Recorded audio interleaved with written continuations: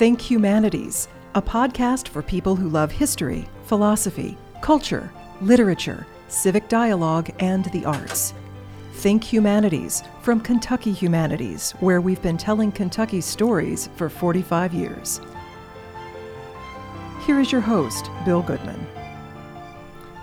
On October 26, 1961, after a study session at Transylvania University, 19-year-old Betty Gail Brown got into her car around midnight. 3 hours later, she was found dead, strangled. Her murder remains unsolved. Professor Robert Lawson draws on official sources and his own notes to provide an invaluable record of one of Kentucky's most famous cold cases. Professor Lawson will be just one of more than 180 authors and writers at this year's November 18th Kentucky Book Fair with his new publication, Who Killed Betty Gail Brown? Murder, Mistrial, and Mystery. Bob Lawson was on the faculty of the University of Kentucky Law School for decades, serving twice as dean of the law school. He was the principal drafter of both the Kentucky Penal Code and the Kentucky Rules of Evidence and was inducted into the UK College Law Hall of Fame not that many years ago, but now he returns to public life as an author. How does it feel? Well, it feels good. It's not the first thing I wrote. It's in lots of ways, this book is similar to one I wrote about the Beverly Hills Supper Club fire. And I wrote it in about 1982, I think.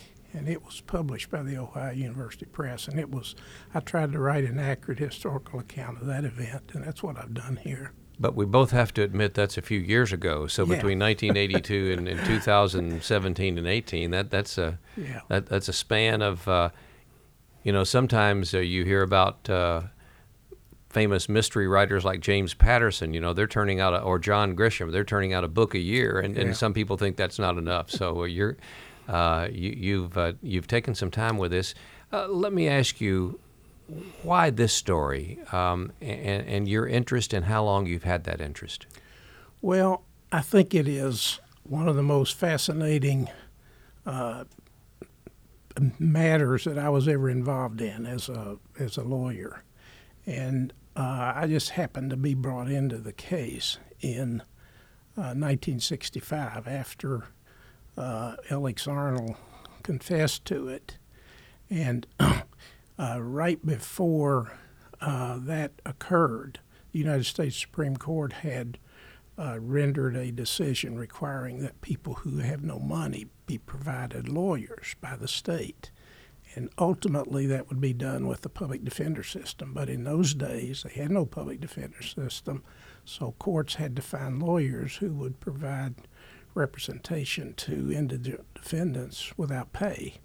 And I got brought into that with another lawyer, and it was just, it was probably the most fascinating experience that I ever had, and it lasted for about a year and a half. And I always wanted to write about it and kept my notes and a lot of other stuff. And so when I retired, I decided I'd see what I could do with it. And that's how I did it.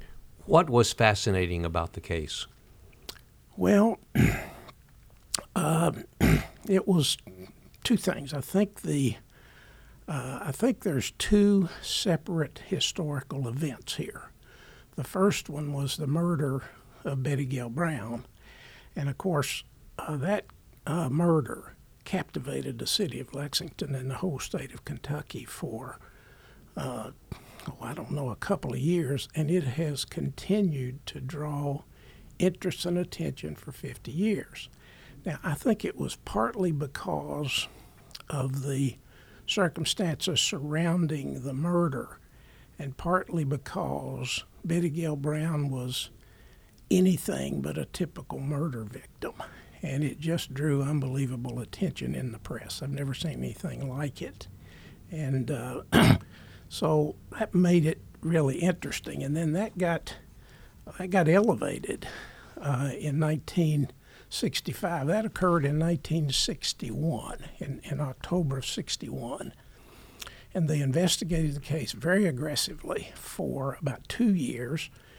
never did get a legitimate lead on the thing. And then it sort of died down. And then in 1965, Alex Arnold, he had deep roots in Kentucky, primarily in Lexington, but he was in jail in Klamath Falls, Oregon, in January of 1965. And while he was there, and the circumstances were very unusual, he told a detective there that he had murdered Betty Gail Brown. And so this is a most interesting confession that I've ever seen in my life. I really even thought about, if you were writing this book about just that second half of it, you'd call it the trial of a confession, because that's what the whole case was about, was his confession and the extent to which you could rely on it. So I think it was the two things. It was the way in which the murder occurred and the victim. Remember, she was strangled to death with her own brassiere. And they never really even got a legitimate lead on it until Arnold stepped forward. And then he confessed. So that was what made it, I think, a very interesting event. So I want to ask you to describe for our listeners the two principal protagonists, and that would be Betty Gail Brown and Arnold. So first, what did you know about her? What did you find out about her after her death that made her an atypical murder victim? Well, here's the way I would describe her. She was a very attractive 19-year-old female.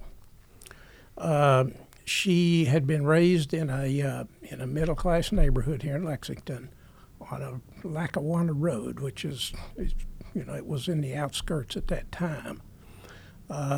And she was the only child of a father who was an insurance salesman for Metropolitan Life Insurance and a stay-at-home mother who worked sometime as a home decorator. She had an absolutely perfect relationship with her parents. And then she graduated from high school and started college at Transylvania in 1960, in the fall of 1960. And most of the students on the Transy campus lived in dormitories, but she stayed at home. She lived at home and drove across town to the campus every day. But she was very heavily involved in campus activities, belonged to its most significant sorority. She had tons and tons of friends, and she had no enemies. And she was perfectly satisfied with her position in life at the time. And then on the day of this occurrence, it was an ordinary day for her. She went to school, went to classes, came back home, and she had dinner with her parents. And then she told them she had to go back to school to study for an exam she had the next day. And she told them she'd be home at 11 o'clock. So she went and she studied in a dormitory with some other friends. And at 12 o'clock, she left there, and a male friend of hers was outside the dorm and saw her get in her car, and he saw her head down a street that would have taken her home in about 15 minutes. Well, she never got there. And her parents, her mother in particular, got in the car and started looking for her. She made 2 or 3 trips to the campus, and then at 2:30 they reported her missing to the police, and they put the word out. And then it was a little bit after 3 o'clock in the morning that this police officer, he looked in the driveway over there on the campus, and he saw that there was somebody sitting in a car that looked like the one that had been described in that bulletin that had been put out. And he thought that she was there, a driver, and he goes up, and what he sees would be shocking to anybody. I mean, he saw what looked like a teenage girl. She was sitting under the steering wheel with her feet on the floor and her head over the back of the car, and she had a bra hanging around her neck from shoulder to shoulder, and she was obviously dead. Now, that was the nature of the murder, but Betty Gail Brown had tons of friends on the campus, and she had no enemies, and everybody characterized her as a friendly, nice, happy young woman. And so that is what made her, to me, to be unique in terms of a homicide victim. Do you remember the first time you met Arnold? Yes, I do. He was in jail out in Klamath Falls when he gave this confession, and he gave him a written confession on a Saturday, and they brought him back here, and the person that I was defending him with was Amos Eblin, who was a very highly respected lawyer in Lexington. He was lead counsel, and I was helping. We talked with Arnold on Monday, so that would have been, that would have been 2 or 3 days after his confession. Now, when he gave his confession, first time he gave it, he was sort of at the back end of suffering delirium tremens. Alex Arnold was a drunk, and he had been drunk for probably 10 years up to the time of that confession, except for he spent 1 year in prison for solicitation of prostitution was what he was charged with. But except for that, he'd been drunk ever since he got out of the military in 1953 or 54. And he was put in jail out there, and about 2 or 3 days after being deprived of his alcohol, he started seeing creatures on the wall and talking to toilet paper and all that kind of stuff.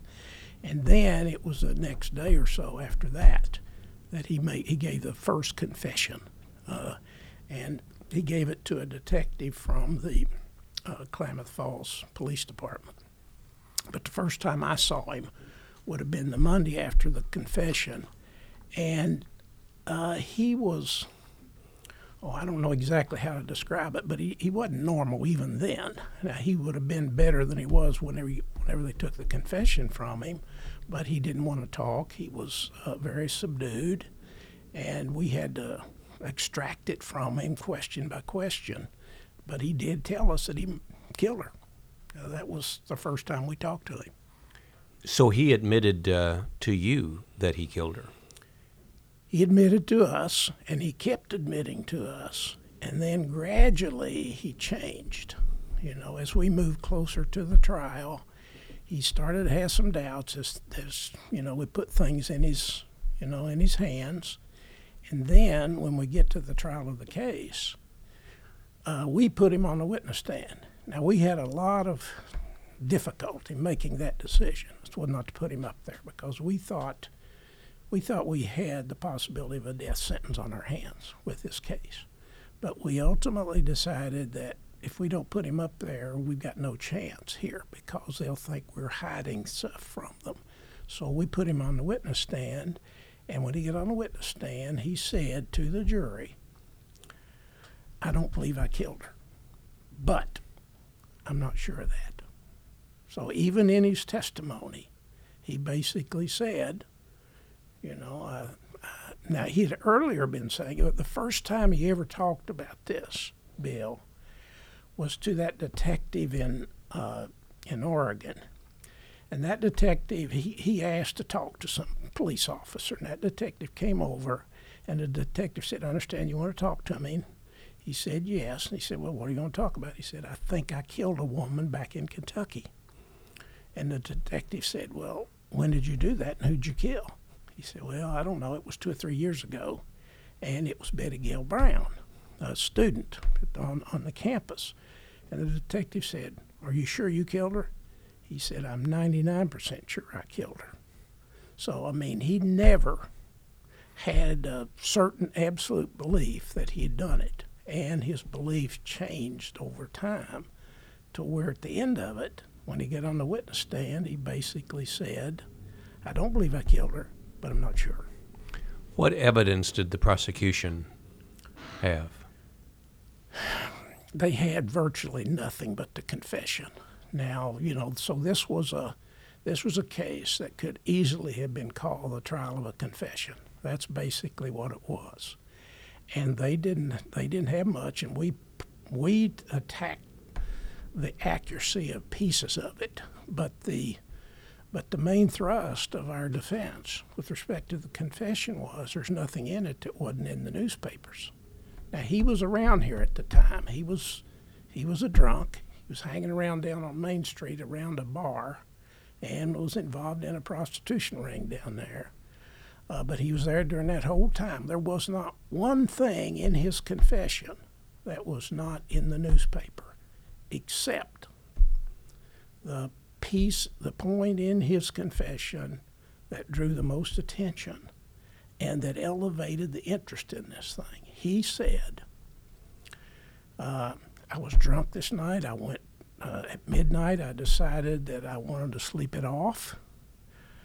I decided to go up to Gratz Park, and I went up to Gratz Park. I was going to sleep there, and there were too many people there, so I crossed the street, went over onto the campus, and found myself a place behind some bushes and went to sleep, and then I woke up from the cold. And then I decided to go back down the street. Now, he says, I'm walking across the campus, and I see this car parked in front of Morrison Hall, which is the main campus thing. And he said there were two girls in that car, and they were making love with each other, kissing and hugging.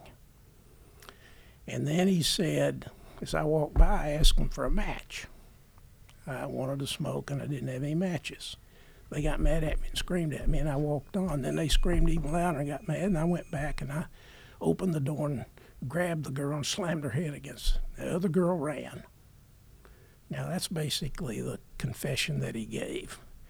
And the prosecution didn't even try to prove anything that would show that she had a relationship with other women, other girls. And we had tons of evidence showing that she had relationships with other boys. She had high school boyfriends. She dated a lot of boys in college. We put her mother and father on the witness stand to testify to that. So that was sort of the nature of the defense. They relied so heavily on the confession. They had nothing else. They had nothing that they could connect him to it. Did you try to find the alleged second female that was in the car with her, and did you ever try to question whether or not she had a female relationship? We did everything we could, but the problem is there was no evidence. Everything that we looked at pointed in the other direction, and we talked to her mother and her father, and we actually put them on the witness stand to testify in the case. But the state made absolutely no mention of that factor in their evidence. They didn't even try to support that aspect of it. And their explanation for it was, well, he's trying to help himself by making her look bad. But I think the outcome of the case probably was heavily dependent upon the fact that they didn't have anything other than the confession to connect him to it, and we punched some holes in the confession. The one involving the other female was not the only one that we used, but that's basically the way we defended it, and we put him on the stand and let him hear him get up there and say, I don't believe I killed her, but I'm not sure of that. So it would have helped the prosecution's case if they needed that assistance. It would have helped their case if they had attempted to find the second female. Yes, it would have helped them. I don't know. I think they may have. Now, here is the thing about that. And again, there's a lot of sort of guesswork in this.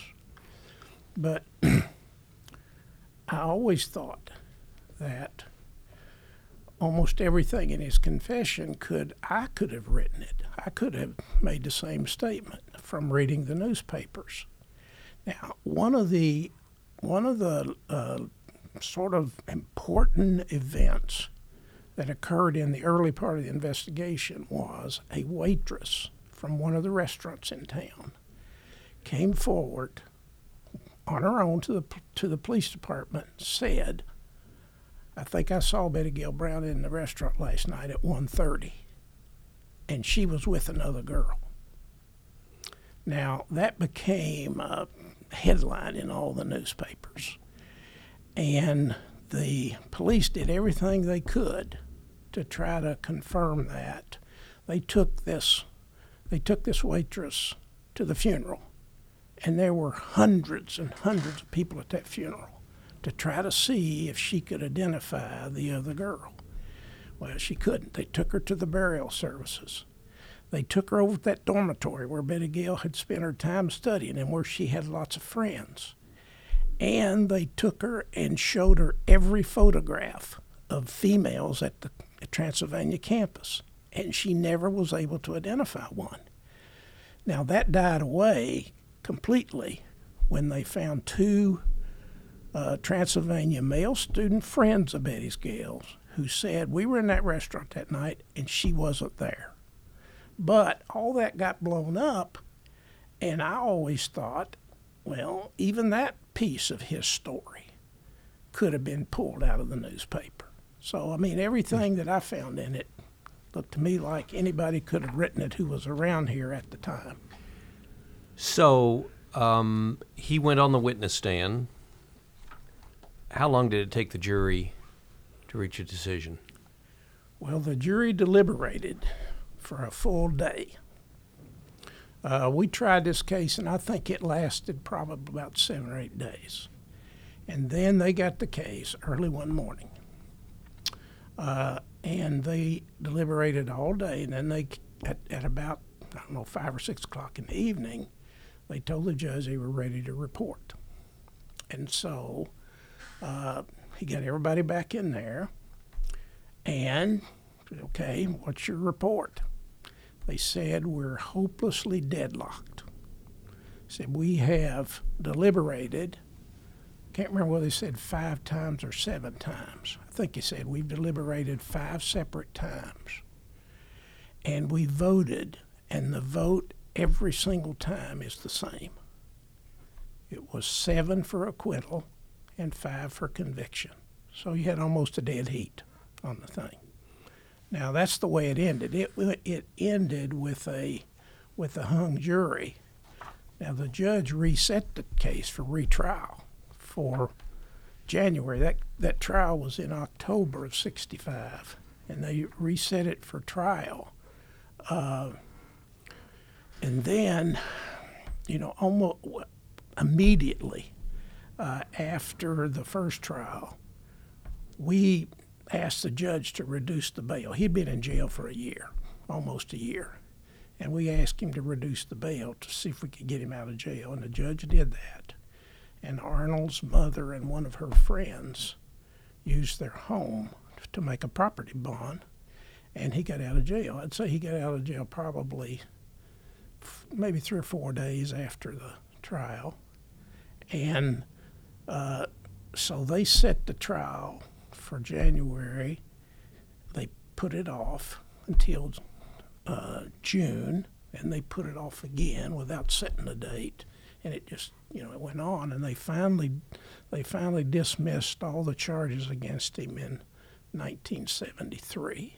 So I mean, they just sat there in the on the court books for about 8 years. Did you ever talk to him again? I talked to him. I had one of the most interesting conversations I ever had with him while the jury was out. They locked him up in a jail cell over in the old courthouse. Just a little small cell. And after 3 or 4 or 5 hours, I went over there just to check on him and see if he's okay. And so I go in. He's real quiet. And he says, "Well, what do you think?" And I told him, I said, "Well, I don't know. It's a real close case. It could go either way." But I said, "If I was on the jury, I could not find you guilty beyond a reasonable doubt." He said, "That's not what I meant." I said, "Well, what do you mean?" He said, "What do you think? Do you think I killed her?" And I said, "I don't know. I didn't have to make that decision to try to represent you, so I don't know." But I said, "It sounded to me like from your testimony that even you're not real sure of it." Now, that was kind of the end of that conversation. He just said, "Well, I just wondered what you thought about it." And now, he gets out of jail about 3 or 4 days after the trial, and he never came back to see us. I mean, we never saw him again after that, Judge Eblin or I. But sometime, I'd say it was probably in the early 1970s, he calls me in the middle of the night at home, and he's drunk. He'd gone back to drinking almost as soon as he got out of jail, and he didn't call me for any reason. It was just talk. But he told me that he was in a homeless shelter down in New Orleans.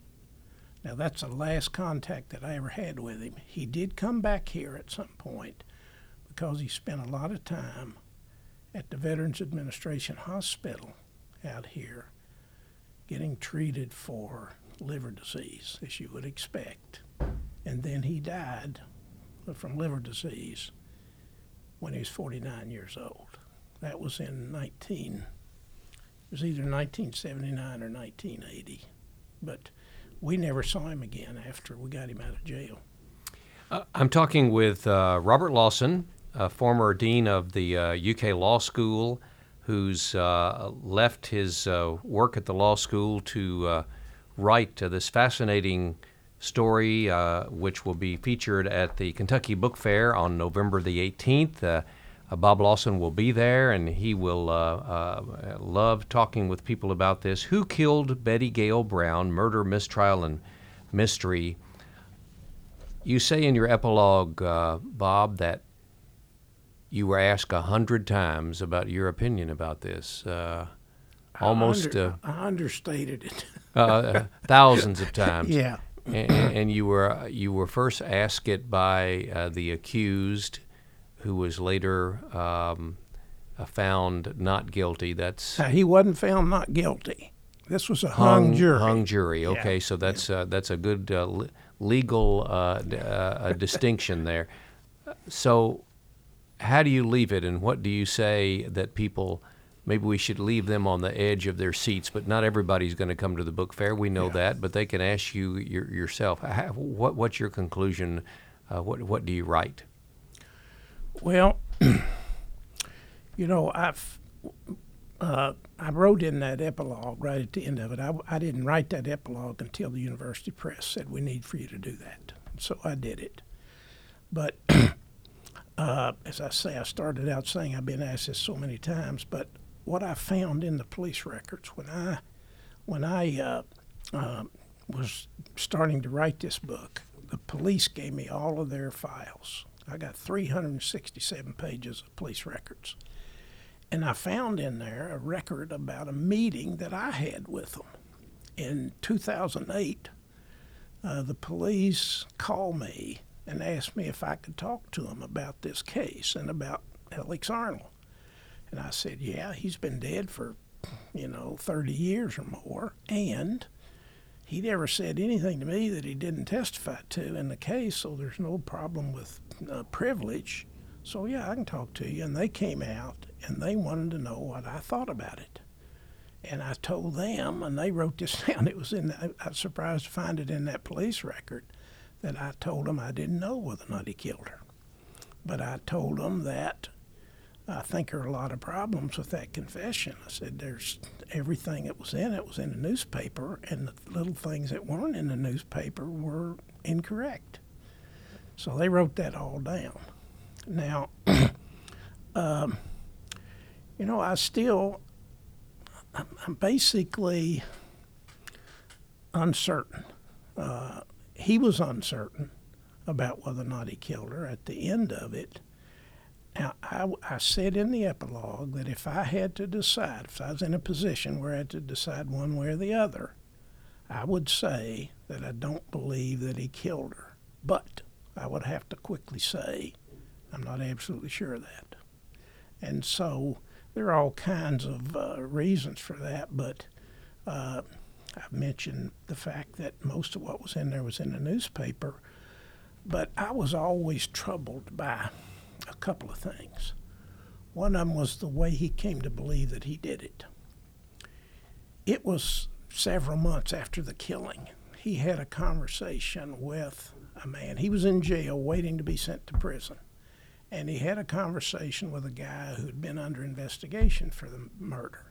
And that man knew everything, and so they talked about it while they were in jail for I don't know how long. And he said that wasn't when he started to believe he did it. When he got sent to prison, he started thinking that I did it, and then he started dreaming about it, and he came to believe that he killed her. So all of that, the strange way in which he did it. And then he never, ever said, I'm absolutely sure I killed her. When he talked to the detective, the first time he ever mentioned it to a police officer, he said, I'm 99% sure I killed her. So he was never absolutely certain. And then there was this business about the other girl being in the car. I always thought homosexuality in 1961 is very different than it is today. And I could never bring myself to believe that two girls who were going to make love with each other would park in the middle of the campus in a driveway where somebody like Alex Arnold or anybody else could walk by and see them when they have thousands of other places where they could do that in private. And so I just never could quite bring myself to believe that part of it.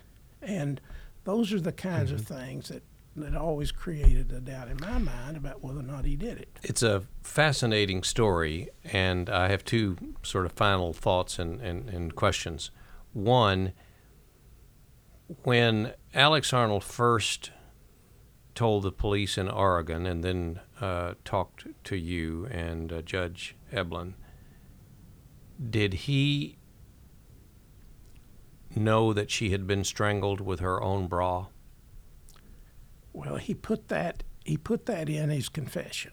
But that had been in the paper. That had been in the paper. Okay. I mean, they had a photograph of it in the paper. Front page. They had a photograph of the victim in the car lying there. They had a photograph in the newspaper? They did. One of the big problems in the case was, now I don't think it was necessarily the fault of the police.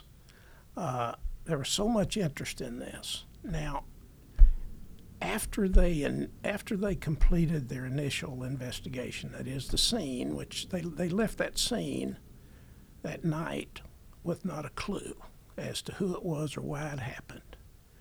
And then they had an autopsy performed. They took that car to the forensics bureau. They ended up with nothing. And so I think it was the fact that they didn't have any leads that caused them to put more out there than they normally would put out there about a case. And that got out of control. Particularly the part about the waitress who claimed that she saw her there with another girl. Now, legal minds would be quick to correct me for watching too many television mysteries. Our good friend Ray Larson would say that's all just hogwash, all of the CSI and all of the DNA evidence and all of that. Is there any possibility, but I'm going to ask the question anyway in reverence to Ray, I'm going to ask this question. Is there any possibility that there was DNA evidence on that bra that could today, with science being, criminal science being what it is, link Alex Arnold to that case? I'm not sure. I guess I'd have my doubts about that. I thought one of the most interesting things about their on-scene investigation was they saw her bra hanging around her neck. Now that they all saw before they ever got in the car. Then they get in the car, and the first thing they see is the 2 buttons on her blouse are unbuttoned, and she has no bra on. So they easily conclude she strangled with her own bra. Now this caused them to think that this was a part of a sexual assault or some kind of sexual event. But almost immediately that withered away because they found that all of the rest of her clothing was totally undisturbed. What they'd released to the newspaper as neat and imperfect array, that is, nothing was disturbed. They did an autopsy, and the autopsy left no doubt she'd not been engaged in any sexual activity. So, I don't think there was any forensic evidence. The only thing that they found, they searched that car for everything, trying to find something that would show another person in the car. They found nothing. Now, they did find some blood, but it was hers. They found that her head had been smashed against the dashboard. They found blood on the dashboard, and she had a cut on her head. They found a little blood on the window where she was sitting and a little bit in the floor behind her, but it was all tested, same blood as hers. Now, in those days, you didn't have DNA. It was just classifying it as her blood. But the only thing beyond this that they found is they found 3 sets of fingerprints on the car. And they, for a while, thought that they really had some good evidence. They even went so far as to start fingerprinting of every male student on the Transy campus. And they fingerprinted about half of them. Took them about a week to do that. They were going to fingerprint all of them. And then immediately it stopped. Is because some other fingerprinting they were doing proved one of those identifiable prints was her dad's. One of them was her mom's. And one of them belonged to a mechanic who'd worked on the car the day before. And so they had nothing. And they ended their investigation without a shred of evidence that they could follow that would have led them anywhere. So, I don't know. Since there appears to have been no sexual activity, I'm not sure they could have found anything that would have led them even today to it. The book is Who Killed Betty Gail Brown? Murder, Mistrial, and Mystery by Robert G. Lawson, a former UK dean of the law school and renowned attorney and lawyer and professor at UK, helped Kentucky so many years, and now an author who will be at the Kentucky Book Fair on November the 18th, at the Kentucky Horse Park, at the All-Tech Arena. I know he wants to talk with you about that. And Bob Lawson, we appreciate you coming by for Think Humanities podcast. Well, thank you for having me. Think Humanities is a podcast from Kentucky Humanities and is a production of the University of Kentucky College of Arts and Sciences. This podcast was created at the Media Depot. Think Humanities is available at kyhumanities.org, iTunes, and SoundCloud.